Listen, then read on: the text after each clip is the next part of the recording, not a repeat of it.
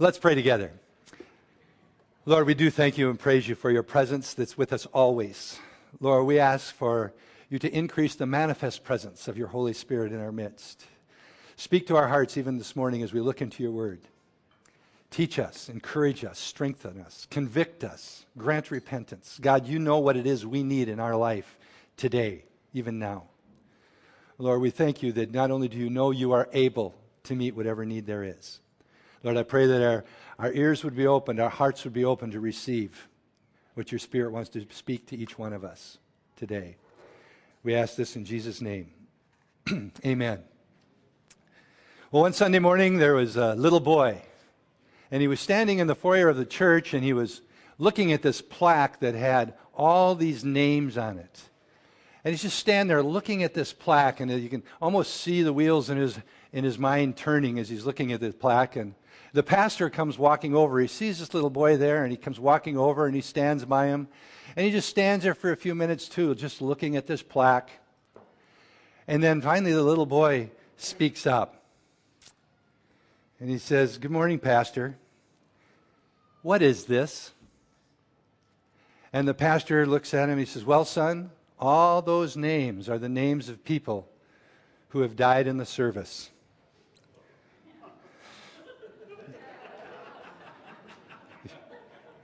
You see it coming. And the pastor didn't. They're standing there soberly looking at these names, and finally little Johnny barely audibly says, "Well, which service, the 8:30 or the 10:30? And for a lot of people, that's what church is like. Hopefully, you just fall asleep and you don't die during our services.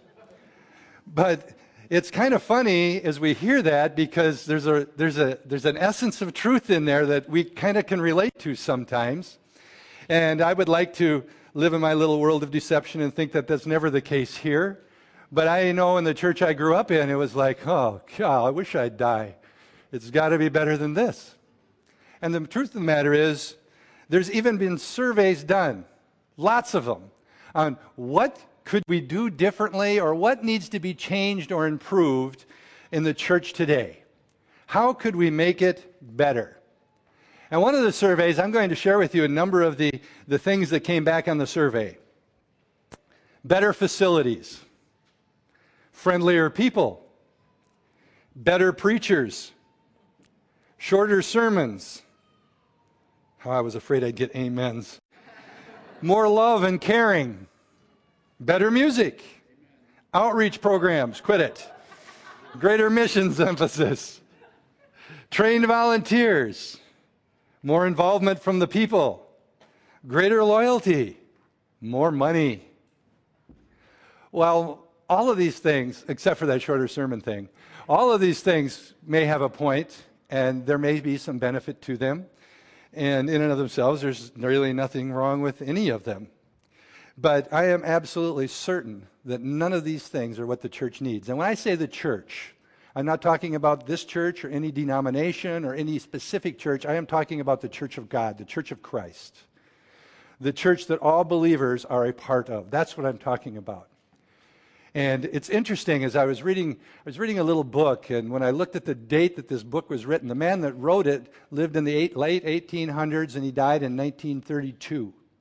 And this book was published in 1932, and as I was reading this book, I'm thinking, wow, not much has changed since the 30s.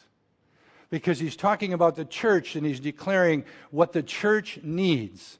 It doesn't need all these other things to necessarily accomplish anything. Well, they might accomplish something. Did you know that organizations really don't need God? Men are pretty talented. We can do a lot of things on our own. But the Bible is clear that if there's going to be anything of lasting value in the kingdom, anything that God's going to say, thank you, you did my will, it can't be accomplished without the Holy Spirit. We can do a lot of things without God. You can run a church without God. You get good people, wise people, creative people, talented people, and you could build a congregation. But it's not God's church if the Spirit of God is not there. So I'm certain what the church needs today is every single member of the church to be filled with the Holy Spirit. That's what the church needs. Every single Christian, every single person that calls himself a Christian, to be filled with the Holy Spirit. And to be continually filled with the Holy Spirit. I'm not just talking about, we're a charismatic church. We talk about the baptism of the Holy Spirit. But you notice in the book of Acts, it didn't take long after the day of Pentecost, and they were crying out to be filled with the Holy Spirit. There was a time after, I believe it was John and Peter were arrested, and they get out released, and they go talk to their friends, and it says they're praying, and they were filled with the Holy Spirit. Just a few days after Pentecost. We need to be continually filled with the Holy Spirit. And I believe totally that's what the church needs. The title of my message is kind of simple. And hopefully you won't think it's heretical. Better than Jesus. Seriously. What could be better than Jesus? Well, nothing in my mind, but Jesus said there was something that would be better than him being present in the disciples' midst. He said, "It is much to your advantage that I depart, that I leave. Because if I don't leave, the Holy Spirit will not come. But if I leave, the Holy Spirit, Father will grant me the Holy Spirit, and I will give the Holy Spirit to you. And the Holy Spirit's going to come." There's a few verses, because I want to be really clear on this. I am not in any way, shape, or form diminishing who Jesus Christ, our Lord and Savior, is. Not in any way whatsoever. He is the door. He opened the way of redemption. His death and resurrection are what allows any of us to become Christians. But you know what? Even after he opened the door, the Bible's clear there's not a single one of us that would respond and walk through that door unless the Holy Spirit drew them. And the Holy Spirit convicted us of sin. We wouldn't repent. And the blood of Jesus would not have effect in our life without the Holy Spirit. The Holy Spirit is the presence of God on the earth today. He lives in every single one of us. And you know what? The Holy Spirit is the Spirit of truth. Jesus said, "I am the way, the truth, and the life." We have the Spirit of Jesus, the Holy Spirit, the third part of the Trinity, living in us. That's what it is. And the reason I'm really feeling to be talking about the Holy Spirit this week and for a few more weeks, I believe, is not because Jesus has been talked about too much. You can't talk about Jesus too much. But the Holy Spirit has been neglected for way too long. The church I grew up in, the only time I heard about the Holy Spirit was when we recited the creed. That was it. And even there, it mentioned Jesus about 10 times and the Holy Spirit once. So I'm not trying to diminish Christ in any way, but I am trying to get us to focus on the presence of God, the presence of Christ that's with us today, and that's the Holy Spirit who lives and dwells in us. Because the church can't exist without the Holy Spirit. It's impossible. You and I could not be Christians if it were not for the Holy Spirit. The church, Christ's church, is the creation of the Holy Spirit. Jesus died that we could become members of his church. But the Holy Spirit comes, woos us, draws us, convicts us of sin, grants us repentance, and allows for us to enter into the church, God's church, his family. The church is a community of believers who owes their spiritual life to the Holy Spirit drawing us to Jesus Christ. You can't separate the two. But we've ignored the Holy Spirit so much for the last 50, 60, 70, 80 years in the church. And we wonder why we hear so many stories about dead, dying churches. A church that is nothing more than a social club with good programs will eventually die because God's hand's not going to be on it. The presence of the Holy Spirit. and the gospel message, those two things are what will give life to the church. Why do people go to a church? Well, they might go because it is a nice facility. They might go because there's nice music. Maybe there's even fortunate enough that there's a good pastor. But none of those things will do and accomplish what God has called his church to do without the clear gospel message being spoken and taught and the presence of the Holy Spirit. And that's why I'm convinced what the church needs as a whole is the Holy Spirit and an understanding of the Holy Spirit. And again, I'm going to say it, and I probably won't repeat this too many more times, but I don't want anybody to think that I'm belittling Jesus in any way, shape, or form. He is the door. The Bible says clearly, I am the door. But the Holy Spirit is the one. In 1 Corinthians 12:3, it says, no one can say Jesus is Lord except by the Holy Spirit. So the work of Christ, without the Holy Spirit working in our life, we can't even acknowledge that he is Lord of our life. We wouldn't repent. We wouldn't receive Jesus as our sacrifice if it weren't for the Holy Spirit. So the two of them. And the work of the Holy Spirit is set out really pretty clearly in 4 chapters in the Gospel of John. We're not going to spend much time in there. I'm just going to read a couple things. They're not on the overhead. But in John chapter 14 through 17, Jesus, this is like the night he's going to be betrayed. And he's giving instruction. And why then? Because he knows he's going to be leaving. Things are going to change. His disciples who look to him and lean on him so much, Jesus knows he's going to be arrested. He's going to be crucified. He's going to be raised from the dead. And then he's going to ascend to heaven. And he knows that he cannot leave them alone as orphans. And that the Father is going to send the Holy Spirit. I'm just going to read a few verses in those chapters in John. And I will ask the Father, verse 16 of chapter 14, I will ask the Father and he will give you another helper, an advocate, the paraclete. Helper's too weak a term, really. He is our advocate. He is a paraclete. He is Jesus, the Spirit of Jesus. He says, I'm leaving you as you see me now, but the Spirit of Jesus, the Spirit, the Holy Spirit is coming. And he will be your advocate, your teacher, your comforter, etc., etc. And he may be with you forever. Forever. That is the Spirit of truth, whom the world cannot receive because it not behold him or know him, but you know him because he abides with you and he will be in you forever. I will not leave you as orphans. I will come to you. My Holy Spirit will be sent. You're not going to be alone. I'm going to jump over to verse 24. He who does not love me does not keep my words, and the word which you hear is not mine, but the Father who sent me. These things I have spoken to you while I was abiding with you. But the Paraclete, the Holy Spirit, whom the Father will send in my name, he will teach you all things. He will bring to your remembrance everything that I've said. Peace I live with you. My peace I give to you. Let not your heart be troubled, nor let it be fearful. Why? Because my Holy Spirit will come and live and dwell in each one of you. I'm going to jump over to chapter 17 and just read a couple more verses, because I want you to see how Jesus talks about the Holy Spirit. So you know that anything I'm saying is even less than what Jesus said about the Holy Spirit.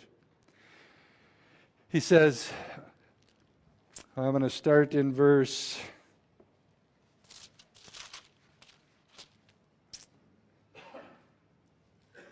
6 of chapter 16. Chapter 16. But I tell you the truth, Jesus is speaking, it is to your advantage.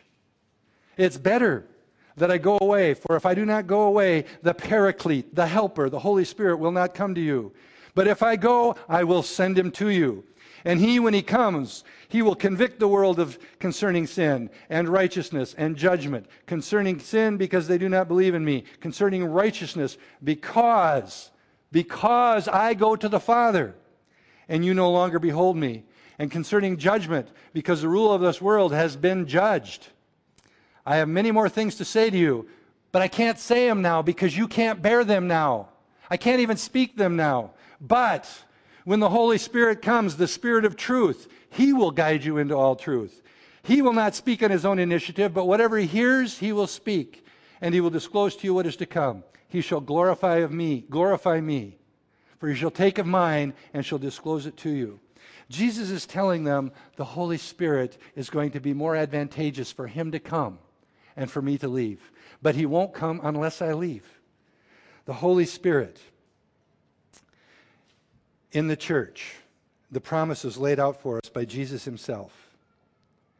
You know, in the Gospels, it tells us, well, in Acts chapter 1, verses 1 and 2, it says this, all that Jesus began and teach until the day He was taken up, after He had by the Holy Spirit given orders to the apostles He had chosen. When we read the gospel message, we're hearing all about Jesus, all He taught and all He had done. But then He leaves.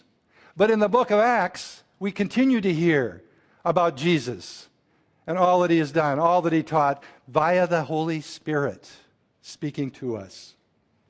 The Holy Spirit's mission is to glorify Jesus.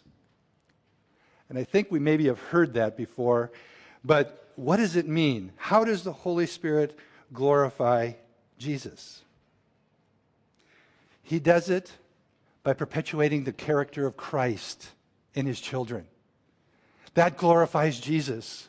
When He brings about the change in your life and my life, it's a miracle, the change that He brings about in our life when we listen and cooperate with the Holy Spirit. And the Holy Spirit is bringing the character of Christ into each one of us to bring glory to Jesus. Not to make you look better for your own glory, not to break through all these issues in our lives for your own glory, but to glorify Jesus. So He brings glory to the Lord by perpetuating His character in His kids, by establishing His kingdom here on earth. The Holy Spirit is at work doing that. And that's what Christ came to make possible, for His kingdom to be revealed here on earth. And by accomplishing the redeeming purpose of Christ in the world. Just think how horrible it would be if Jesus came as the Son of God and He went to the cross. He took that beating, He took the abuse, He had nails driven in His hands and feet, and He was nailed to a cross for this torturous death to redeem us from the power of sin and death. And then He died and was raised from the dead and went to heaven. And that was the end of the story. He redeemed us, but it's the Holy Spirit's job then to come and glorify Christ by working out redemption in the world and in our lives. If He wasn't here working that into us, it wouldn't occur. The door would have been opened and no one would enter. But the Holy Spirit is working that out, and He's doing it to redeem the purposes of redemption in the world. The church, as I'm talking about it, is truly the body of Christ. And the Holy Spirit, the Spirit of truth, is the Spirit of Christ. I want to read a couple of quotes in my sermon today. The first one is this. It's from this little book I'm reading, and the guy that wrote this book, it was Samuel Chadwick. He was born and lived in England back in the late 1800s. But he said this about the Holy Spirit. He fills the body, meaning the body of Christ, directs its movements, controls its members, supplies its wisdom, and gives it strength. He guides into truth. He sanctifies its members. He empowers for witnessing. The work of the church is to minister the Spirit, speak His message, and transmit His power. And that is the work of the Holy Spirit, continuing and carrying out the work of Jesus, the Holy Spirit in the church. The real problem with the church in a lot of cases, and quite frankly with many Christians, is that they have way more faith in the world and in the flesh than they do in the power of the Holy Spirit. If He's talked about it all. How many churches talk about the Holy Spirit? Quite frankly, how many churches talk about the gospel message, the blood of Jesus anymore? It's a message that they don't want to hear. It's ignored. It's not politically correct to talk about a bloody gospel. The blood of Jesus Christ was shed for our sins. How could we not talk about that?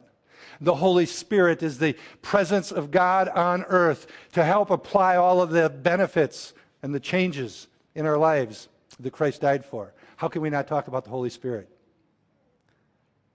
But that's happened. The church won't change until we get back to the realized presence and power of the Holy Spirit in it. And even as I say that, I have a hard time grasping that truth. That the Spirit of God that was present in Genesis 1, that hovered over the face of the earth, brooded, it says, over the face of the earth. That Spirit who was involved with creation from day one as we know it, lives in me. He lives in me. There is that power, that resource, that love in me that I have complete access to because of what Jesus did on the cross. That should be and is mind-boggling. What would the church look like? What would we as Christians look like if we really grasped that truth and reality and surrendered our life totally to the control of the Holy Spirit? I can guarantee you one thing, it'd look different in most of our lives. We would walk in an authority and power that we don't even comprehend most of the time. But above and beyond that, and more important than that, is we would manifest and exhibit the character of Christ that would draw people to Him as the Holy Spirit moves and works in our life. And we respond to the Holy Spirit. How much difference can the Holy Spirit and a clear gospel message make in a church? Well, it makes all the difference in the world. I want to take you to the book of Acts in chapter 18. And there's a picture at the end of chapter 18 and in the beginning of chapter 19 that shows you a group of people. First, without the clear gospel and without the Holy Spirit. And then, wow, what happens when understanding of the gospel and the presence of the Holy Spirit shows up. And this first group is a great group of people. A great group of people. Wait till you hear about their teacher. In Acts chapter 18, starting at verse 24. I'm going to give you just a little background. The guy's name is Apollos. And he's in Ephesus. But a little background, Paul had been over in Corinth. And in that area, the region was called Achaia. And he'd been over in that region ministering. And while he was there, he met a couple, Aquila and Priscilla, a husband and wife team. And when they left, they got on the boat together to go to Ephesus. And it says, Paul left Aquila and Priscilla there, and he went on, and he said, Lord willing, I'm coming back here. So that's the scenario. Now we're in Ephesus. And Aquila and Priscilla are there, but Paul's went on. And Aquila and Priscilla were under the teaching of Paul in Corinth. So they understood who the Messiah really was and what he'd really done. And now they're in Ephesus. And starting in verse 24, it says, Now a Jew named Apollos, an Alexandrian by birth. And listen to the description of this guy. He was an eloquent man. He came to Ephesus, and he was mighty in the Scriptures. This man has been instructed in the way of the Lord. He is fervent in spirit. He was speaking and teaching accurately the things concerning the Lord or Jesus or the Messiah, depending on your translation. He was acquainted only with the baptism of John. And he began to speak out boldly in the synagogue. This is quite a guy, an amazing guy. And he's confronting the Jews in the synagogue, and he's preaching in the synagogue. And then there's that word, but. But when Priscilla and Aquila heard him, and there's a lot to be learned on how they handled this. And it's interesting to me that Priscilla, the lady's name, is mentioned first. That would be unusual, unless she maybe happened to be the one speaking into the life of Apollos, women in ministry. But when Priscilla and Aquila heard him, they took him aside and explained to him the way of God more accurately. Man, you just heard his description, but they're going to explain to it more accurately. And when he wanted to go across to Achaia, the brethren encouraged him and wrote to the disciples to welcome him. And when he had arrived, he greatly helped those who had believed through grace. For he powerfully refuted the Jews in public, demonstrating by the Scriptures that Jesus was the Christ. So what was going on when he was doing this teaching? Look at this description again of him. He's eloquent. Really what that word meant was learned, educated.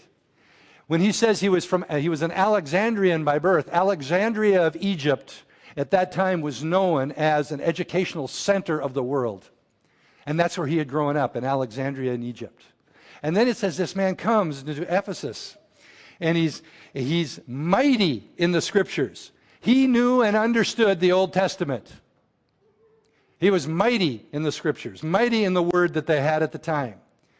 He was instructed in the way of the Lord. He understood the Old Testament doctrine. He got it. And it says he was fervent in spirit. He was zealous for the Word of God, zealous for the truth, speaking and teaching accurately concerning the Messiah, or concerning the things of the Lord. And some translations actually say concerning the things of Jesus. What that really means is he understood from the Old Testament differently than most of the Jews at that time. He understood that the Messiah, the Christ who was to come, was going to come as a suffering servant. He was going to come in humility and brokenness, and he understood that he was coming to be a sacrifice for the people. He understood all that in the general sense, but he didn't really know who Jesus was personally. He really didn't know that Jesus, the man, filled that role that he understood so well. But because he understood it, he was ready to receive it. And we know this because it says he was only acquainted with the baptism of John. And what was John the Baptist's baptism all about? Repent, for the kingdom of God is at hand. In other words, repent. The Messiah is coming. Repent. I am here to prepare the way of the Lord.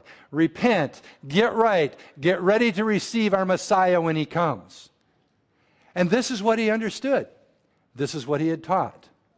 And you see what's missing. Everything that he was teaching was truth. But he didn't have all the truth. Everything he knew the Scriptures. He was fervent and he was teaching. That's why it's so important all the truth is taught. The Bible is true, all of it, not just part of it. And we need to teach it all, and especially the truth of the gospel message and the truth of the Holy Spirit in application of the gospel message. So there's a problem there. And Aquila and Priscilla, or Priscilla and Aquila, they hear him teaching and they recognize, wow, this is good, but he doesn't have the whole story. And it says he took him aside privately. Maybe they invited him home for a cup of coffee. And it says they took him aside and they explained to him more accurately. In other words, they said, you know what you're teaching is right on. That is the Messiah. You're speaking about the Messiah, the Christ. But he came, and he was Jesus of Nazareth, who died on the cross. He was a sacrifice, just like you're teaching. He was humble, just like you're teaching. He didn't come as a king riding a white horse. But he's already came, and he died, and he has been raised from the dead. And they explained the truth to him, and he embraced it immediately because he was prepared. And then we see shortly thereafter, he feels called to go over to Corinth, into this area called Achaia, and to go over there and teach, kind of following up on the Apostle Paul. So you had this amazing group of people digging into the Word, but it was really on the strength of only part of the truth. It wasn't bad, but it wasn't what God wanted, because Jesus Christ had already came, he'd already died, he'd already been resurrected, he'd already been ascended, and his church was already being formed. And this wasn't his church that he had in mind. It was still carrying a burden of legalism, rules, sacrifice, all of this stuff. It wasn't what he had in mind. He came with a gospel of grace for us to receive by faith. And so then, as you go on into chapter 19, I'm going to read, you need to read the whole chapter, but I'm not going to. I'm only going to read the first 6 verses to you. Apollos, it says, it happened while Apollos had went to Corinth, and the Apostle Paul comes back to Ephesus. And it says he passed through the upper country, and it meant the upper country because it was more elevated, higher, literally higher. And he went through the upper country and came to Ephesus. And it says he found some disciples, and he says to them, and it's interesting, he said to them, you wonder why he said this to them? I think because he knew something was missing. These were believers. It says they're disciples. Something's missing. And he says, did you receive the Holy Spirit when you believed? And they said to him, no. We've not even heard whether there is a Holy Spirit. And he said, into what then were you baptized? And they said, into John's baptism. And then Paul told them and says, and we're getting the abbreviated Reader's Digest version here because he told them a lot. But it says he told them that John baptized with the baptism of repentance, telling the people to believe in him who was coming after him. That is, in Jesus. In other words, he was preparing you for the one who was coming, and his name was Jesus, and he has already came. And he already paid the price, and he was raised from the dead, and he has ascended to heaven. That's the Jesus. And they look, and it says, whoa, baby, they believed. They said, we believe, and it says they were baptized in the name of the Lord Jesus. They were baptized, identifying with his death, with his resurrection, with the Lord Jesus. And then it says, Paul, after he had laid hands upon them, the Holy Spirit came to them, and they began speaking with tongues and prophesying. My point is this group of people in Ephesus, whoever they were Old Testament believers. It says they believed. And Jesus, he says, what are you believing in? What were you baptized in? Repentance. That's not enough. That's still the law. That's still rules, regulations, legalism. Jesus came. They accepted the reality that Jesus was the Messiah. They accepted the real gospel message. And they were baptized in that message and received the Holy Spirit. And then Paul laid hands on them and they received the baptism of the Holy Spirit.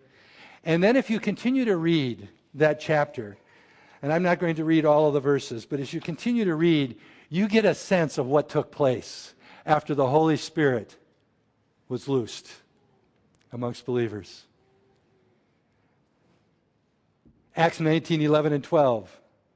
God was performing extraordinary miracles by the hands of Paul, so that handkerchiefs and aprons were even carried from his body to the sick, and the diseases left them, and the evil spirits went out of them. What was happening? The power of the Holy Spirit was being demonstrated. The power of Jesus, the Spirit of Jesus, was being demonstrated. The Holy Spirit.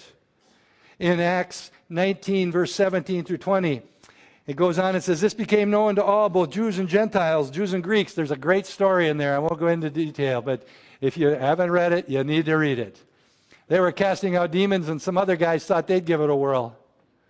And they knew Paul was using the name of Jesus, so they thought they'd use the name of Paul and the name of Jesus. They got beat to a pulp and stripped naked. Read it, it's in there. You can't make this stuff up. And then it goes on and says, this became known to all, both Jews and Greeks, who lived in Ephesus, and fear of the Lord fell upon them. And the name of the Lord was being magnified. When miracles occur, when deliverances occur, when people get saved, the name of the Lord is magnified. And it's the Holy Spirit is doing his work, and people are responding, to the Holy Spirit, Jesus is magnified. And then it goes on, and it says, many also of those who had believed, notice this, those who had believed kept coming and confessing their practices, disclosing their sin. They kept repenting. The Holy Spirit was working, and they kept repenting as the Holy Spirit would bring conviction of sin. And it says, and many of those who practiced magic, they brought their books together and began burning them in the sight of everyone. And they counted up the price of them and found it to be 50,000 pieces of silver. So the word of the Lord was growing mightily and prevailing. Why? Because the Holy Spirit was doing his thing. He was applying the redemption that Jesus provided for us to people's lives. And they were responding.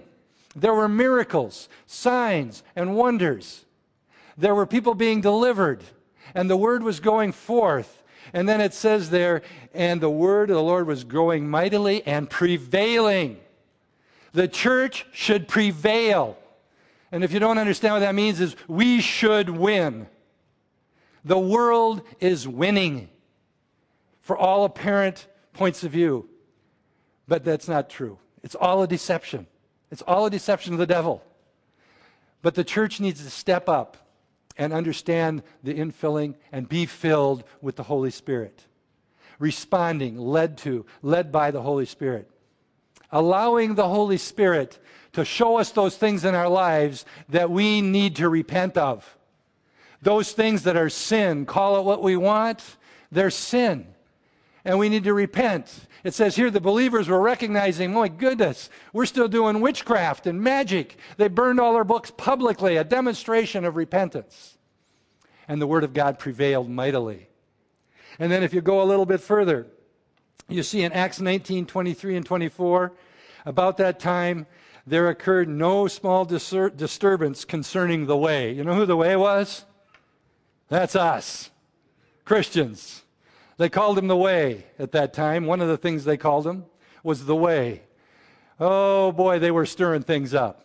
And if you read the story in chapter 19, they were ticking off a whole lot of people. And you know who they were ticking off? Wasn't just the other sinners and the ones that were selling all the magic stuff. They were ticking off the church, the religious people. They didn't like what was going on. It was messing with their Jewish beliefs, the priest system. And God had came to fulfill all that it represented and then replace it with grace. With grace. And in verses 28 and 29 it says, and when the people heard this, they were filled with rage. They heard what? They heard what these crazy Christians were speaking about. They heard what these crazy Christians were teaching. They saw that these crazy Christians were burning their magic books. They saw that they were starting to say there is no God but Jehovah. And they're saying, wait a minute, what about Diana, the one we all worship? We've got this beautiful temple. We sell all these little idols to all the people. They're ruining our economy. And it says the people were upset. They were filled with rage. And they began crying out and saying, great is Artemis of the Ephesians. You know what I see here is when the church is doing what it's supposed to do, living out the gospel as we are led by the Holy Spirit, there's going to be persecution. They're not going to like it. The world's not going to like it because we're going to stand up for what is truth, politically correct or not. We're going to call sin, sin. But the whole while we're loving everybody. And they're going to hate that even more. The world won't like it. And you know who else won't like it? The religious entities that still want to contain and hold the power and authority. The Holy Spirit never delegated his power or relegated his power to a group of people that were not preaching the gospel clearly. It belongs to him and his church, to him and his people. The gospel message, accompanied by the presence and power of the Holy Spirit, are the only things that are adequate for the Christian life and for God's church to prevail. We need to be filled with the Holy Spirit. And that word, when you read it in the Scripture, it's not talking about a one-time event. It's being filled and continually filled. You know, I'm purposing in my own prayer life, God, fill me with your Holy Spirit. Fill me with your Holy Spirit. Convict me of sin. You know, look at yourself as a vessel that could be filled to overflowing by the Holy Spirit as long as it's clean. because the Holy Spirit's not going to fill a dirty vessel. And what dirties my vessel is my sin. So God, by your Holy Spirit, reveal that sin, convict me of sin, grant me repentance, and fill me. The world drains us dry. And we need to walk in a power and authority of the Holy Spirit. Listen to this. The church will not exist without the miracles of the Holy Spirit. It will die. The biggest miracle is somebody gets saved. But we see throughout Scripture, they used a whole lot of other miracles to draw people to the truth of the Word of God. And it was all by the power of the Holy Spirit. Man can't build God's church in their own strength. We can build big buildings. We can develop amazing programs. We can train volunteers so they're really good at what they do. And we can get the best professional sounding band you ever saw with all kinds of colored lights and a few smoke machines. And we can have worship. Well, let me check that.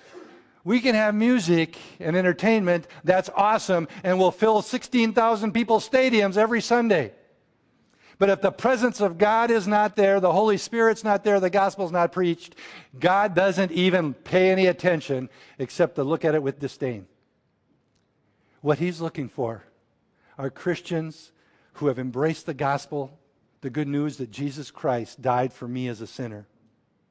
And he was raised from the dead as evidence that his sacrifice was sufficient, so that when he said it is finished, it was done. And then we're filled with the Holy Spirit, that the Holy Spirit develops the character of Christ in us, releases his anointing through us, his power, and we walk out the call that God has for his church. It can only be done. There's a couple scriptures in Zechariah 4:6 that says, not by might, not by power, but by my Spirit, says the Lord. He's not kidding. By his Spirit. And in Psalms 127:1 it says, unless the Lord builds the house, they labor in vain who build it. Who in the world wants to labor in vain? I want to see something. I want to accomplish something. And if we're being led by the Holy Spirit, what we want to see is the manifestation of God through the Holy Spirit's power and authority, all that Christ has released us into. And we want to build something for his glory, build the kingdom. Not because there's anything special about us. Well, that's not true either. We are special. We are children of the King. We are the children of the King. And we have the power of the Holy Spirit living and dwelling in each one of us. It's the Holy Spirit, the Spirit of truth, who convicts us of sin, converts us, sanctifies us, and saves us. Jesus died so that was possible. When the Word of God is demonstrated in the power of the Holy Spirit, it will prevail. It will win. The Word of God, empowered by the Holy Spirit. I want to close with another quote from this Samuel Chadwick's little book. It's a little bit of a description of the Holy Spirit. He says this, the Spirit is more than the minister of consolation or comfort. He is the comforter. But he is Christ without the limitations of the flesh and the material world. He can reveal what Christ could not speak. He has resources of power greater than those that Christ could use. Not that he had available, he could. He was God, but he was limited on earth. And he makes possible greater works than his. He says, we'll do even greater works. He is the Spirit of God, the Spirit of truth, the Spirit of witness, the Spirit of conviction, the Spirit of power, the Spirit of holiness, the Spirit of life, the Spirit of adoption, the Spirit of help, the Spirit of liberty, the Spirit of wisdom, the Spirit of revelation, the Spirit of promise, the Spirit of love, the Spirit of meekness, the Spirit of a sound mind, the Spirit of grace, the Spirit of glory, and the Spirit of the prophecy. It is for the church to explore the resources of the Holy Spirit. The resources of the world are futile. The resources of the church within herself are inadequate. In the fullness of the Spirit, there is an abundance of wisdom, resources, and power. But a man-managed, world-annexing, priest-pretending church can never save the world or fulfill the mission of Christ. We need the fullness of the Holy Spirit. You know what? There's a phrase that's becoming a pet peeve of mine. It's this phrase, I'm open to the things of the Holy Spirit. That is ridiculous. You're open to the power of God. Boy, how generous of us. We should be diligently reaching for, striving for, understanding, embracing, repenting, crying out and pleading for the Holy Spirit to manifest and do whatever it is He wants in my life and in His church. Not open to it, for goodness sakes. If we're only open to it. I'm open to hear what you have to say, Mike. Go ahead. Why waste my breath? I'm open to what you want to do. Right. Maybe, if you like it, if you agree, if it doesn't offend me too much, then I'm open to it. Speak in tongues? Oh my gosh, I'm open to it, but heal the sick? Well, yeah, open to it. Maybe yeah, right. I'm not so sure. Me go share the gospel? I'm open to it if you really bring someone to me and have them ask me to share the gospel with them. We got to get past that thinking and understand who the Holy Spirit is. He is God. He is God. He is the Spirit of Jesus. He is the Spirit of truth. And it will prevail and the world can be changed. We want to do our little part in building the kingdom in southwest Minnesota. We want to see lives changed in southwest Minnesota and as far out as we can reach. But we need the fullness of the Holy Spirit to accomplish that. Let's close in prayer.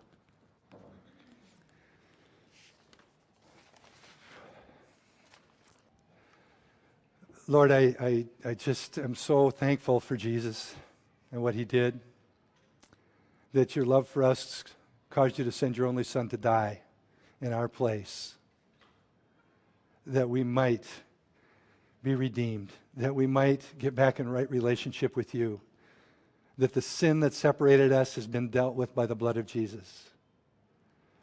But Lord, I'm also so thankful for the Holy Spirit of promise, that Jesus, when He came to you, sent the Holy Spirit to live and dwell in each one of us, to be Jesus in our lives, to be our teacher, to glorify Jesus in us, to develop our character into the character of Christ, to empower us to do the works that you've called us to, who lives in us to build your kingdom here on earth. Lord, I pray that you would just continue to reveal to us what all of this stuff means, what it might look like in our lives, in the life of the church. God, I pray you, by your Spirit, Holy Spirit, convict us of sin. Grant us repentance, that we might be quick to repent and forgive. Give us ears to hear your voice. Give us your boldness to act on what you tell us and what you speak to us. God, we would desire to be the hands and feet of Jesus. We desire to be your mouthpiece as we speak the gospel message. But God, we desire your power in all of that. So Lord, I pray that you work with us, each one of us, as imperfect as we are. But Lord, help us to understand, in Christ, we are your children. In Christ, your purposes can be fulfilled through us. Lord, I pray as we go today, your Spirit will continue to stir these thoughts in our mind, continue to draw us to your word, continue to give us a greater hunger for prayer and spending time with you. Help us to crucify our flesh even as you command us to each day. And Lord, help us to understand what it means to walk in the fullness of the infilling of the Holy Spirit, that you would be glorified in all of this. In Jesus' name, amen. Amen. Greet one another. Have a wonderful day.